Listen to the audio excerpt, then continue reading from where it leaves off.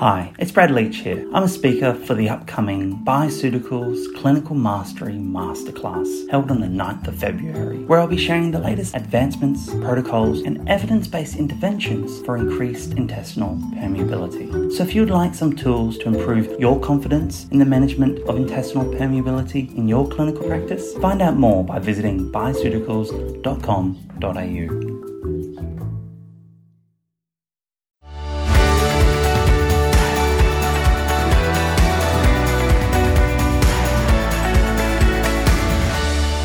This is FX Medicine, bringing you the latest in evidence-based, integrative, functional and complementary medicine.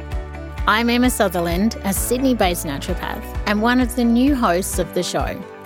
Joining us on the line today is Leah Heckman, who many of you will recognise as a powerhouse of knowledge in the natural health sector. Leah specialises in fertility, pregnancy and reproductive health for men and women. She's a university lecturer, keynote speaker, author, educator and mentor to her peers. She's currently completing her PhD through the School of Women's and Children's Health at the University of New South Wales and is the author of Clinical Naturopathic Medicine and Advanced Clinical Natural Medicine. Welcome to FX Medicine, Leah. Thank you for being here with us. Thank you so much for having me, Emma. Oh, it's a pleasure. Now, I am so excited to be talking with you today, and I would love to ask you some questions about your story. And we all know that, you're a rock star in our industry. Let's dive into the Leah story. I would really love to know what drew you into studying naturopathy in the first place. So I was really sick as a kid. I was really sick probably from about the age of 8 or 9, weird and wonderful things and hospital admissions and all sorts of exciting things. And then, of course, there's the endo and then there's all sorts of other fun stuff that happened after that. And technically was told I had chronic fatigue for 14 years, but, through the naturopathic lens, we look at it and we know that there's lots of other reasons for it. It's just a banner diagnosis. But I missed a whole year of school in year 10 and I didn't end up finishing year 12 because I was too sick, and I was always going to study medicine. I mean, from the age of 2, I was the kid that, would put my hands on people's heads and take their headache away. I was the nurse if someone was sick and I would give them healings. I didn't know what I was doing, but, I'd be giving them energy and I'd get sick and sit in the corner afterwards. And that's probably why I got sick. I mean, I was such a sensitive kid and so intuitive and psychic and all that sort of stuff as well. Yeah. And then I started studying naturopathy because my health always improved with my clinicians, and I had an amazing integrative doctor that I worked with from the age of 14. And he was such a mentor to me, and he ended up being a clinical mentor as well.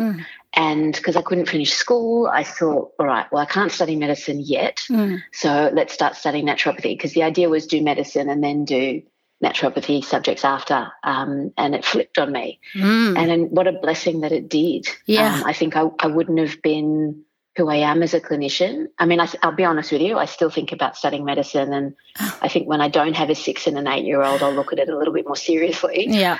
But, it's so wonderful when you look back at it and you understand that the timing of everything has such intention and such magic behind it, and it guides you to where you're meant to be. So I'm really grateful for it now. Yeah. I love that you have really brought that energetic side of things, as you were intuitive as a child, because I remember when I first met you and I was thinking about it this morning. It was actually in the year 2000. It was my second year of my naturopathic studies, and you taught us bush flowers or bark flowers. I remember the class. And it was just such a beautiful way to learn, because you brought the theory, but then you brought it all to life with the energy side of things. And I love that comes from such a personal experience.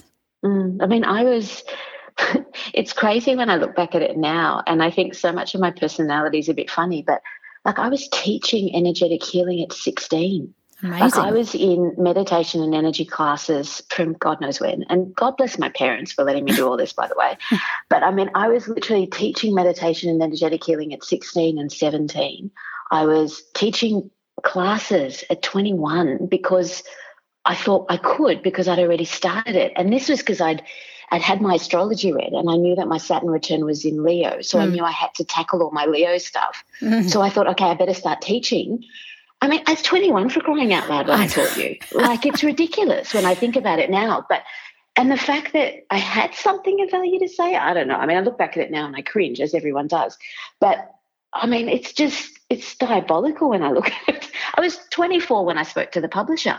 Like when I approached Elsevier, I was 24, and I said to them, I'm being approached to write courses from everybody. We have to write this as a textbook.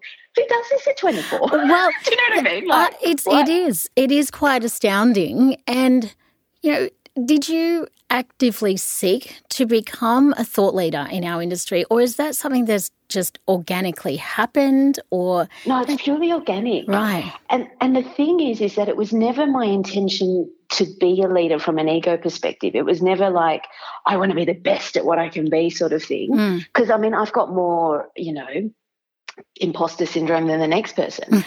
But it's just this whole thing of, for me, it was, I have to learn more. And every time I learn, I have to share that. And so that's been my driving force. And I've been so blessed. Like, I was thinking about it this morning before we spoke, and I was like, I've never delved into marketing. I've never delved into anything like that. And I remember having a chat at the ripe old age of 22 at my second clinical practice space, where I was sharing a space with a nurse naturopath, David Kiesiker. And he said to me, never market yourself, just share information. And it always stuck with me. And from that point on, I was just sharing info. And so the more I learnt, the more I shared. And obviously the biggest driver for me was fix my own health. So I had to learn more to understand it. So then I could understand people. So then I could teach others. And when I taught it, I understood it from many dimensions. So then I could share it in other ways and help more people. And it's just a cycle for me. Yeah, and I think that authenticity shines through, and patients can feel it, people can feel it, people reading your book can feel it. It's the authenticity that really does shine through. But what happens on days when you're feeling really exhausted and you've got a busy clinic day? How do you manage that energy? It's funny. I was with a patient last night. Yeah, so I started at 6:30 in the morning. It's 8:15, and I do really big weeks when it's school holidays, so I can have a whole week off with my kids for the next week. And I'm there. My last patient is a woman, and postpartum depression, mental health history, and we have a conversation. And I'm like, it's the end of a really full day, a really full week, and I know it's my last patient for the week. And I'm there, and I'm like, I'm really exhausted. And we have the consult, and the consult's fine. And I would still think that, whenever I see a patient, I always ask myself, would I see myself? Was that of value for someone? Did I give them what they deserve?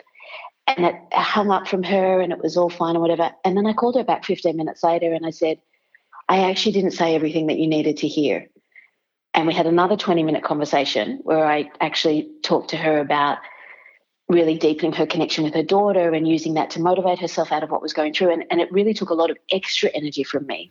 But, of course, when I hung up from her, I was energized because it was the truth, and it was the deep connection between both of us, and it was the human connection. And, as clinicians, we do get burnt out and we do get exhausted, but it's those inspiring, deep, enriching connection moments that energize us. Yeah, I would have to agree, with that clinical experience myself, that in that moment you feel an enormous sense of peace and energy coming through you, and it is a beautiful experience. It's something that I think every graduate should know is ahead of them in their clinical path, that those moments really are just incredible, and it's the reason why you wake up and do what you do. Absolutely.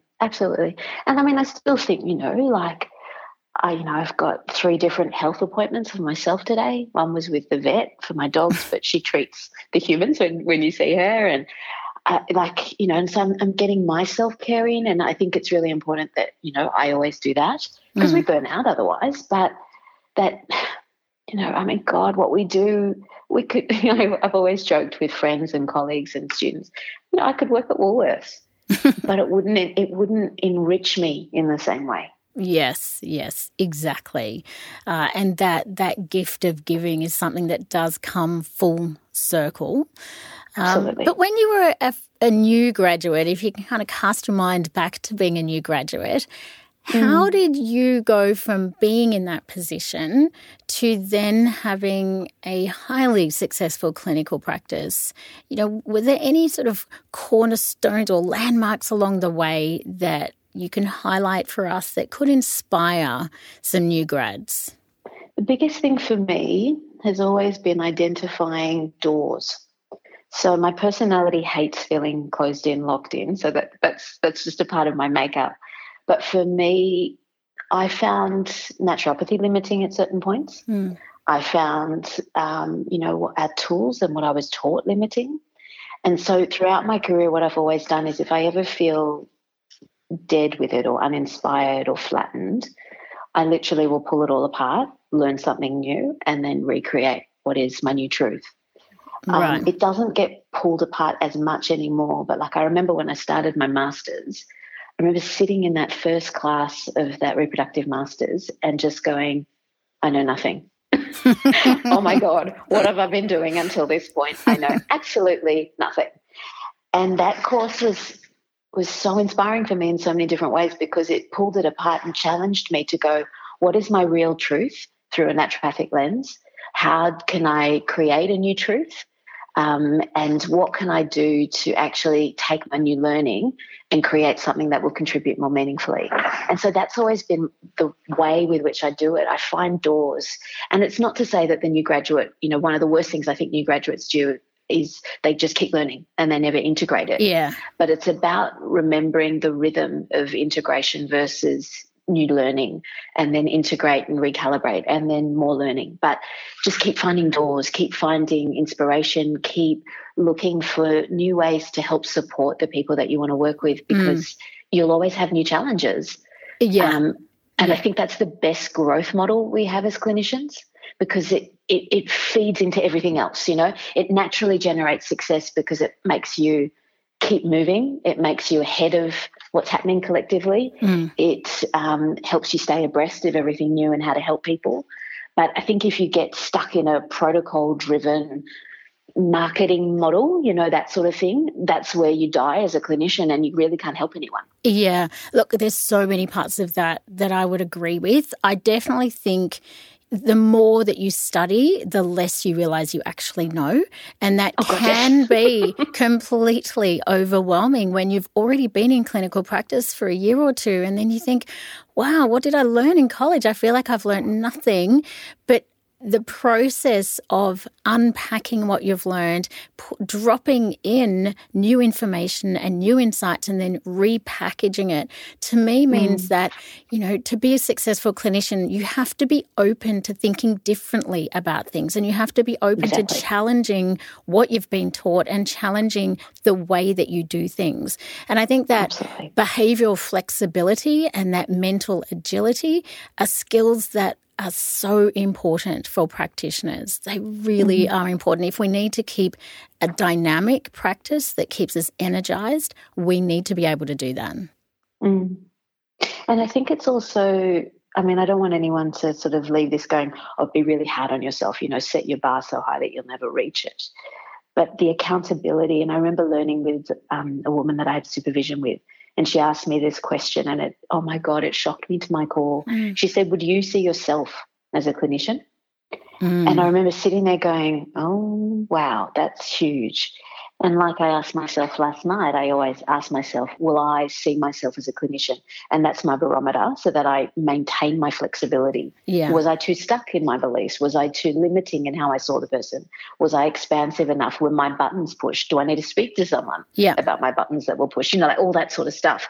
And that's not the things that you're taught in college. What you're taught in college, I think, is how to learn. Yes. And it does it beautifully. And as long as you realise that all you're going to get from college is how to learn and you're going to get a system to fall back on as you unravel and unpack, then I think you're winning. Yeah. I think there's just so much more to learning than just the theoretical. You have to be in front of somebody, whether it's online or face-to-face. And when you're treating somebody, it's like looking into your own soul when you look into their eyes. I mean, it's very mirroring. And if you have stuff going on, that can really come up. And I think what you mentioned before, by actually feeling those things and addressing them is really important to your growth as a practitioner. And sometimes the tendency is to squash that down because it's uncomfortable. But I think it's really important for practitioners to be aware that when you're sitting with some discomfort, when you're in front of a patient, there's always something underneath it. It's funny, I often have this conversation with people that I'll supervise or colleagues and stuff, are you comfortable to show your emotion with your patient? And so if you think about like the area that you and I work in, predominantly in fertility and things, I know you do a lot more pediatrics than I would do. And you think about the journey that people will go on in that fertility space. And if you're not willing to show your emotion and your vulnerability, I mean, to a point, like you're not going to sit there and sob your eyes out because it's their consult. But, if they've had a loss and you don't show that it touches you, and you don't have enough of your own work that you've done to be able to connect to them in that space, what are we giving them? We're just giving them judgment and protocol. Yeah. You know what I mean? Yeah. Look, I cannot tell you how many parents I have cried with over the years when I work in peds, because as a mum myself, it deeply touches me, and it's why I'm so driven to really work hard in this space of peds, because if you can, really connect with the family, you can really change that whole entire family's life. But, the tragedy and the challenges in clinical practice for working with these patients, it's so tricky. But to be human with them in that moment and to hold space for them in that moment is such a healing tool in and of itself. And we're not really taught that. And I don't think that we should expect our qualifications to teach us that. And I think that's what makes or breaks clinicians, whether or not they're willing to do their own work in tandem to their growth as a clinician.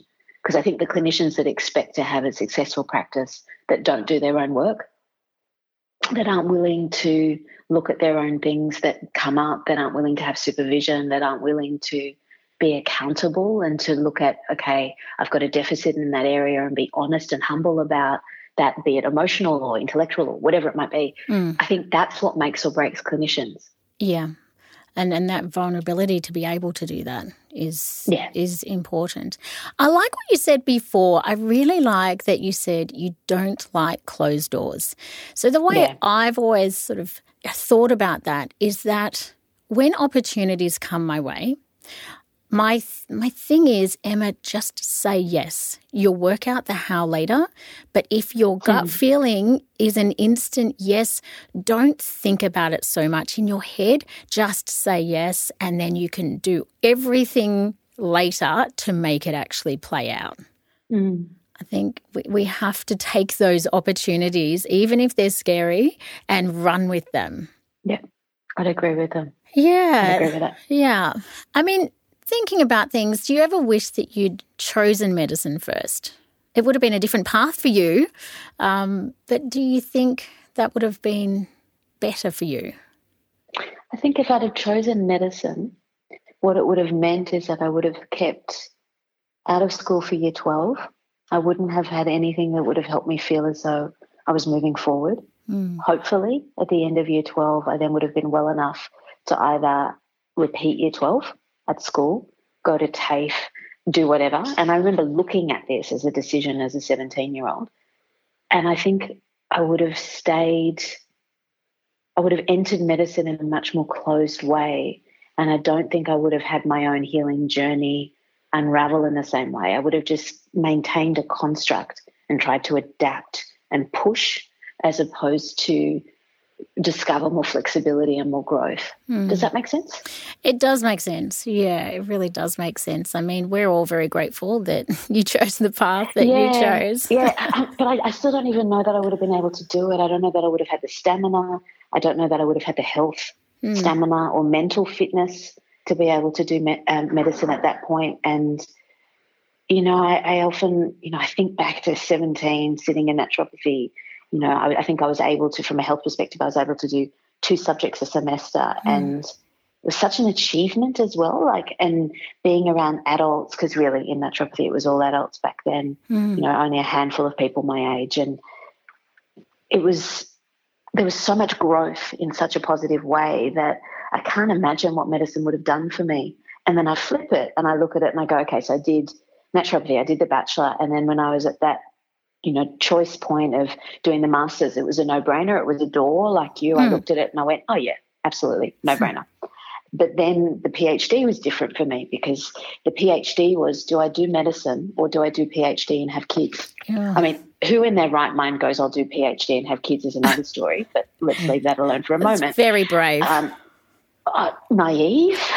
I don't know. But I remember going, no, kids is now, so it's PhD, and then I can look at medicine later. But I was very close to doing medicine at that point. And how old were you at that point? 33. Yeah, yes. So for a woman, that is a pivotal age where, you know, you're making decisions that really are going to shape the way that your life is going to be. You know, that pivotal, do I have children now? Do I not? Do I want more than one child? Well, if that's the case, then time is ticking. So I can completely understand that choice. But how has that PhD process been for you? And the reason why I really do want to talk about your PhD is because I'm on the advisory board for the National Centre for Naturopathic Medicine up in Lismore. And one of the things that I really want to highlight is that doing PhDs is possible. And I think you're a great example of that, because obviously it will not have been easy for you juggling at the same time. Look, PhDs are definitely possible. I do look back, and actually I think I was 31 when I was making the decision to do the PhD, and then I think I started at 32, 33. I haven't finished it. That's something to be really transparent about. Like, I'm in literally my last semester, which I have delayed because of all this COVID stuff and homeschooling. I've had, like, the amount of – I joke about it with my supervisors that it's a life PhD. I've literally basically done 2 because my first one fell apart because – my primary supervisor was basically told to leave the university. It was a whole kerfuffle, and I had to change universities and I had to change topics because anything you can imagine that could happen in the middle of a PhD has happened. But, oh, my God, what a journey, and I wouldn't give it up for a second. I love it. Yeah, and I remember sitting at the point where I was like, I really want to do a PhD going, and I was given offers to do PhDs in naturopathy. Right. Or combinations of naturopathy and medicine and stuff like that. And, you know, I was speaking to various people and people would contact me going, oh, I hear you want to do a PhD. Do you want to do one with us? And I was like, are you joking? And I remember making a very intentional, conscious decision to go, no, I'm going to stick with Faculty of Medicine because there are more doors, and I'm going to stick with Faculty of Medicine because it will be harder. We can talk about that later. Yeah. And I'm going to learn more. For me, it's always about the learning. I was like, yeah, I could do a PhD on chastry. That'd be interesting. But I was like, what will I learn from this that I wouldn't be able to just do anyway on my own? It sounds to me like some of your decisions are organic, you know, they just sort of happen, and others you take great thought about and really think about what is going to, as a result of this one decision, what else is going to happen. So there's this combination of, you know, real sort of strategic thinking as well as intuition. Pretty much. Yeah. Pretty much. Yeah. For me, every decision is how many doors will open from that one decision. Yeah. And the PhD in a Faculty of Medicine, God, the amount of doors that have opened for me, it's astounding. But doors of knowledge, doors of different ways of thinking, doors of understanding naturopathy in a different way, understanding science in a different way, understanding the body, connecting to minds that are just spectacular. And that's what I wanted. I wanted to be inspired by people's intellect and their expansive thought patterns and be able to both grow myself but also grow how I understood naturopathy. You know, and I look at how I've changed with how I treat, how I lecture with naturopathy through the journey of the PhD. And, I mean, anyone that did a course with me 10 years ago versus now would see the difference in it and how the confidence in the science and the understanding of the science is so much richer for obvious reasons. But then I think the naturopathy is more anchored. There's more truth to it because it has a bigger construct. It's less of the take chastery when you wake up because we think it affects melatonin levels. Do you know what I mean? Yeah, simplistic. There's real, what I wanted was to really create a system because that made me feel comfortable with how I was prescribing things. Yeah. Yeah. And I mean, does that make sense? Yeah, it does make sense. It does. I'm curious about, why you chose the topic that you did. Like, how did you narrow it down? So there was me with, I remember this one patient, and she's sitting with me, and it's a nurse. I'm 99% sure she's 40 years of age, and she hands over her AMH result, and I think it was 0.2. Wow. And I remember looking at it going, I don't know how to help you. Killed me. Absolutely killed me. Because the last thing I want to do for a person is not be able to find them a door so that they can move forward. Yeah. And I remember looking at it going, I don't know that I trust this test. I don't know what I think about this test. So I joke about it in the context that, the first PhD was just on AMH, and then we evolved it because that was the first PhD. It was when AMH was a relatively new test. We didn't understand that there were stability issues that influenced it. We didn't understand it. And I was like, I have to be able to look at this and understand the limitations of it because people are making dramatic life decisions. Yeah. So, of course, I went out and tested my own AMH, which came back terrible, I might add. Okay. And then, of course, conceived my son in the first month. So we know that was fairly invalid. But I had to look at it on a felt sense and really understand it and go, no, there's more research here. But then I evolved the topic when the first project fell apart and wanted to really understand ovarian biomarkers in a different way because AMH had a lot more research in the 3 years, and so we understood it a little bit more. But, for me, everything is about understanding fertility to, like I can look at it through a spiritual lens and go, yeah, of course, a woman at 56 could theoretically conceive. But then I look at it through a medical lens and go, no, these are the limitations and the parameters. Yeah. And I think, just working with women myself, they do make momentous decisions based on this data that they're receiving. And the emotional roller coaster that goes along with that is horrendous. It's traumatic and it really is so impactful. And so, gaining more understanding around these ovarian markers and AMH, where do you think that's going to lead us clinically? I mean, I know your PhD isn't quite finished yet, but how do you think it might? Final write-up. It's done. I'm just in final write-up. Okay. So, like I've got all the data. I understand what we're looking at. I understand how it all works. And so it's all organised in that regard. But it's, where we're going with it is, the PhD, so we're testing these biomarkers that are literally, just biomarkers that are secreted by the ovarian fluid. We're back where before we had a test for estrogen. This is what we're looking at, the research department that I'm in. I mean, it's so beautiful. We're in this really early infancy of science and understanding how do we create an assay, what are the parameters, what does it look like, different cohorts, what does it mean, et cetera, et cetera. But it will add that piece of information so that in 5-10 years' time, when the person sits in front of you and goes, I want to make a baby, you'll test their estrogen, their FSH, their AMH, but you'll also test, their BMP15 and their GDF9, and you'll go, right, so this is what we think you'll do in response to an IVF cycle. This is how many eggs we think you have left. And this is the quality of the eggs that you have left, because that's the two markers that I'm looking at, which will then give them more scientific information to create, I guess, definition of what is and isn't possible within the realm of science. And I put that caveat in there intentionally.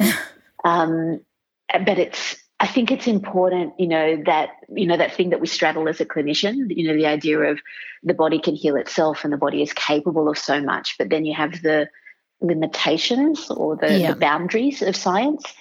But I think the more we understand the body, the more we can guide people both through, a knowledge base and give them confidence in that, but also not misguide them. Because, part of the motivation for the PhD was I just didn't want people to be misguiding women to either freeze eggs when they're 32 and it's not necessary, or throw themselves in an IVF cycle with donor sperm with no partner and no means to bring up a child purely because of fear.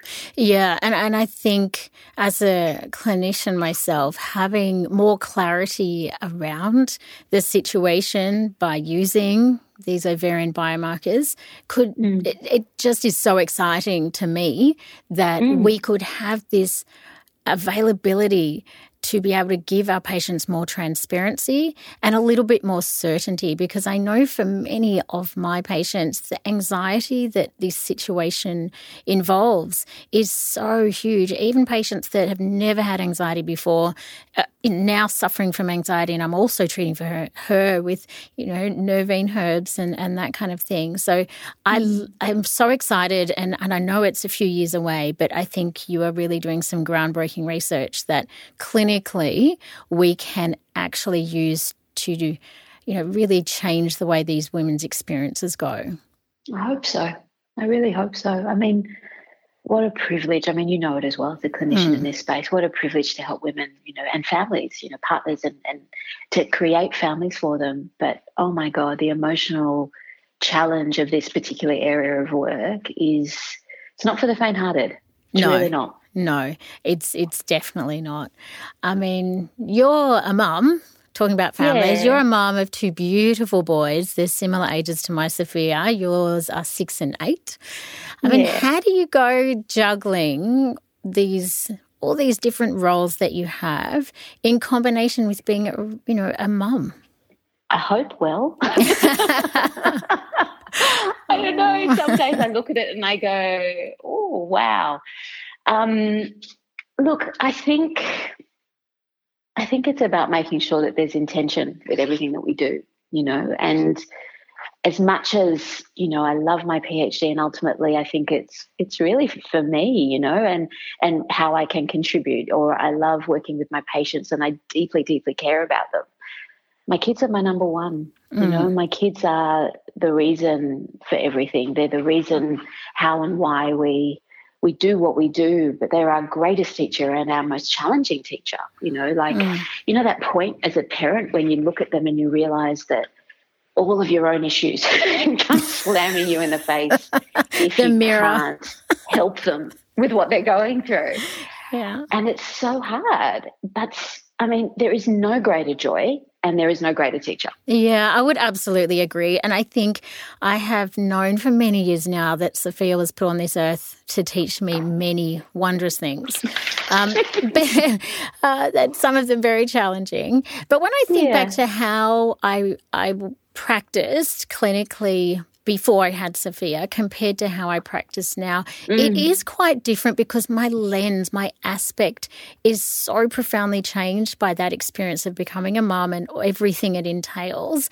Did you find, how did that change go for you clinically? God, it makes us a much more humble person, It makes us more real. It makes us more vulnerable. It makes us more understanding. It's the classic, the patient, we're all Zooming at the moment. So, the patient the other day this week and the baby's crying and she's like, I don't know why he's crying. And I'm like, I'm going to let you sort him out and I'll call you back in half an hour. Don't worry. And you just shuffle your day around because you just know that as a mother, you're stretched. Yeah. As a father, you're stretched. As a parent, your bandwidth just stretches in ways you never imagined possible. And it makes us better people, And I do think that to work in the fertility space, to work with pregnant women, God, you have a tremendous insight if you've gone through it yourself. Yeah, I would agree. I mean, I did treat women's health before having Sophia, but the depth of my empathy was from day to night once I understood what it was like. I mean, us mamas, we always have mama guilt. I mean, how do you balance the mama guilt? I mean, I know with Sophia, we're a big fan of hot chips and, charcoal Charlies if I can't be bothered cooking. I mean, how do you balance? Because we know as naturopaths and we know so much. And sometimes I think ignorance is a little bit of bliss. But how do you balance all the knowledge you have around, all the theoretical, and then how does that combine with the practical with your boys? I think it's about obviously taking care of ourselves. as parents, as individual women. I think that's really important. You know, I took my boys to Italy before all this COVID lockdown stuff for a family wedding, and we joke about it still that my son had 3 ice creams in one day. And there is nothing in me that regrets that. There is nothing in me that thinks that that's wrong, because we were driving through Tuscany and there were, you know, all the little towns and the gelaterias, and what an amazing experience. And he remembers it so fondly. And that's living, and that's beautiful shared things that you have with your kids. And there's nothing wrong with that. Do I give them McDonald's for dinner? No. Yeah. Would I give them hot chips if I wanted to? Sure. Why not? But it's about them understanding health and me trying to educate them as best as I can with health, but having the balance of it. Yeah, I think that balance is important, and also acknowledging that sometimes we just have to drop the mama guilt because we're not superwomen, and it's okay. One question I do have for you, if you think about you know, your experience as a mum, you know, what's been your most challenging moment or your most difficult experience in that space? I think the hardest is, you know, as they keep growing and different things keep happening, when you look at them and you don't have the answer, that's, I think, the hardest. And you just have to push yourself to keep digging to find it. And generally our kids, it's not that they fall apart, but they have their things come up. And because I've got 2, you know, they tend to take turns. Yeah. You know, as soon as one is good, the other starts to have something come up. But I do find it particularly hard when you're at your limit and you're tired and you've got your own stuff going on, and you've got to somehow navigate to find out what's the answer for what's going on for them. But that, you know, that lioness part of us that pushes us, that will protect them and do anything for them that they need, always prevails. But there's always that moment before you find that fire in you that finds that extra bit of energy, that extra fight. That I always find that just that point just before, I find that hard. Yeah, it feels absolutely impossible when you're in that moment, and the overwhelm can be so incredibly debilitating. I mean, for myself, I take adaptogenic herbs every day, and I literally have done that since the moment Sophia was born, literally. And I find that, you know, occasionally I forget and it's been a week and I haven't had them, and I really feel the difference. You know, what do you do to support yourself on a day-to-day basis? What don't I do? I have lots of animals. They're my spiritual family. So I think that they're a huge part of my support and my self-care. I have a number of different clinicians that I'll see, acupuncture, energy work, kinesiology, counsellors, whatever.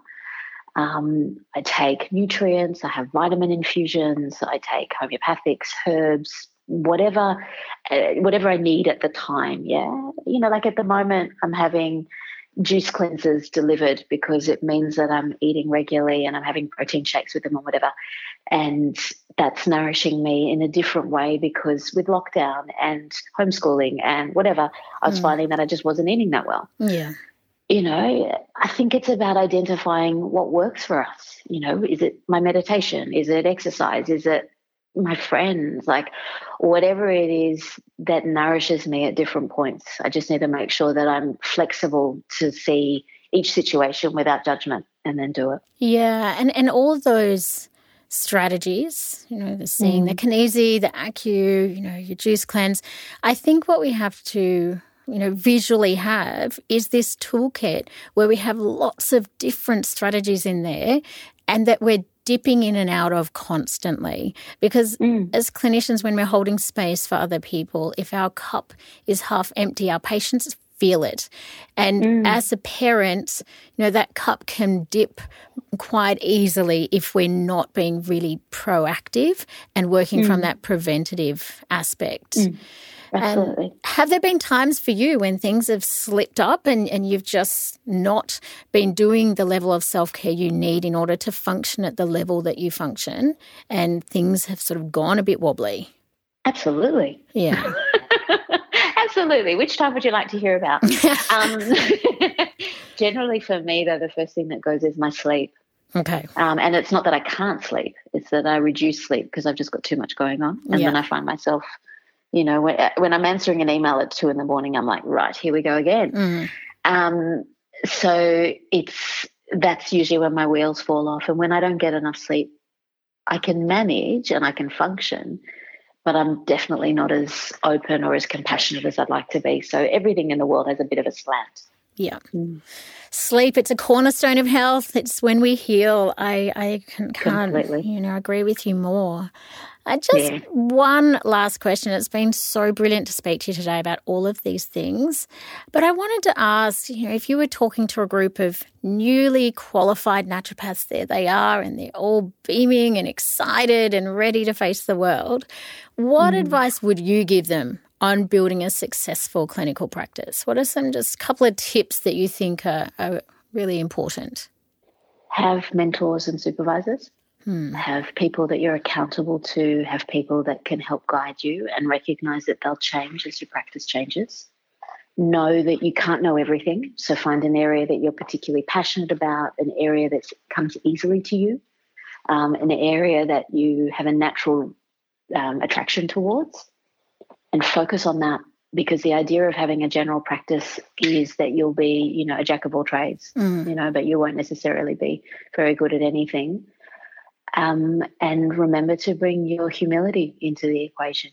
Be human, do your own work. Remember that the quality of your the quality of your practice is a reflection of the quality of your patients. And if you're not meeting your patient's needs, and you wouldn't see yourself if you were that particular patient, or you're not actually helping them, look at the how and the why and fix it. Yeah. And I love that you look through that lens of would I see myself as a practitioner. And I often say something similar to myself when I'm working with a family. If this was Sophia, what would I want to be done here? And the other point that you said about mentors and supervisors, I think that we have so much more room for that in our industry, because I feel like when you work with a mentor or a supervisor, what I call compressed time, you learn from them, you shorten your journey so that you can actually be more efficient in a shorter amount of time. And I really would encourage anyone listening today to seek out a mentor or a supervisor or somebody that you can work with in order to become a better practitioner. I think that's so important, Leah. Yeah. Definitely. And I've had many, many different supervisors and mentors of different disciplines as well. So don't just limit yourself to thinking that they have to be a naturopath. I've had counsellors, psychologists, homeopaths, integrative doctors. I've had so many different types of mentors and supervisors, and it's always been a regular part of my journey. And being accountable to someone, knowing that someone's on your team, knowing that someone has wisdom that you can learn, I think it's just really important. Well, thank you so much for being with us today, Leah. It's been an absolute pleasure to have you with us. Thank you so much, Emma. Really enjoyed connecting. And thanks, everyone, for your company today. Don't forget, you can find the show notes and transcript on the FX Medicine website. I'm Emma Sutherland for FX Medicine. Thanks for joining us.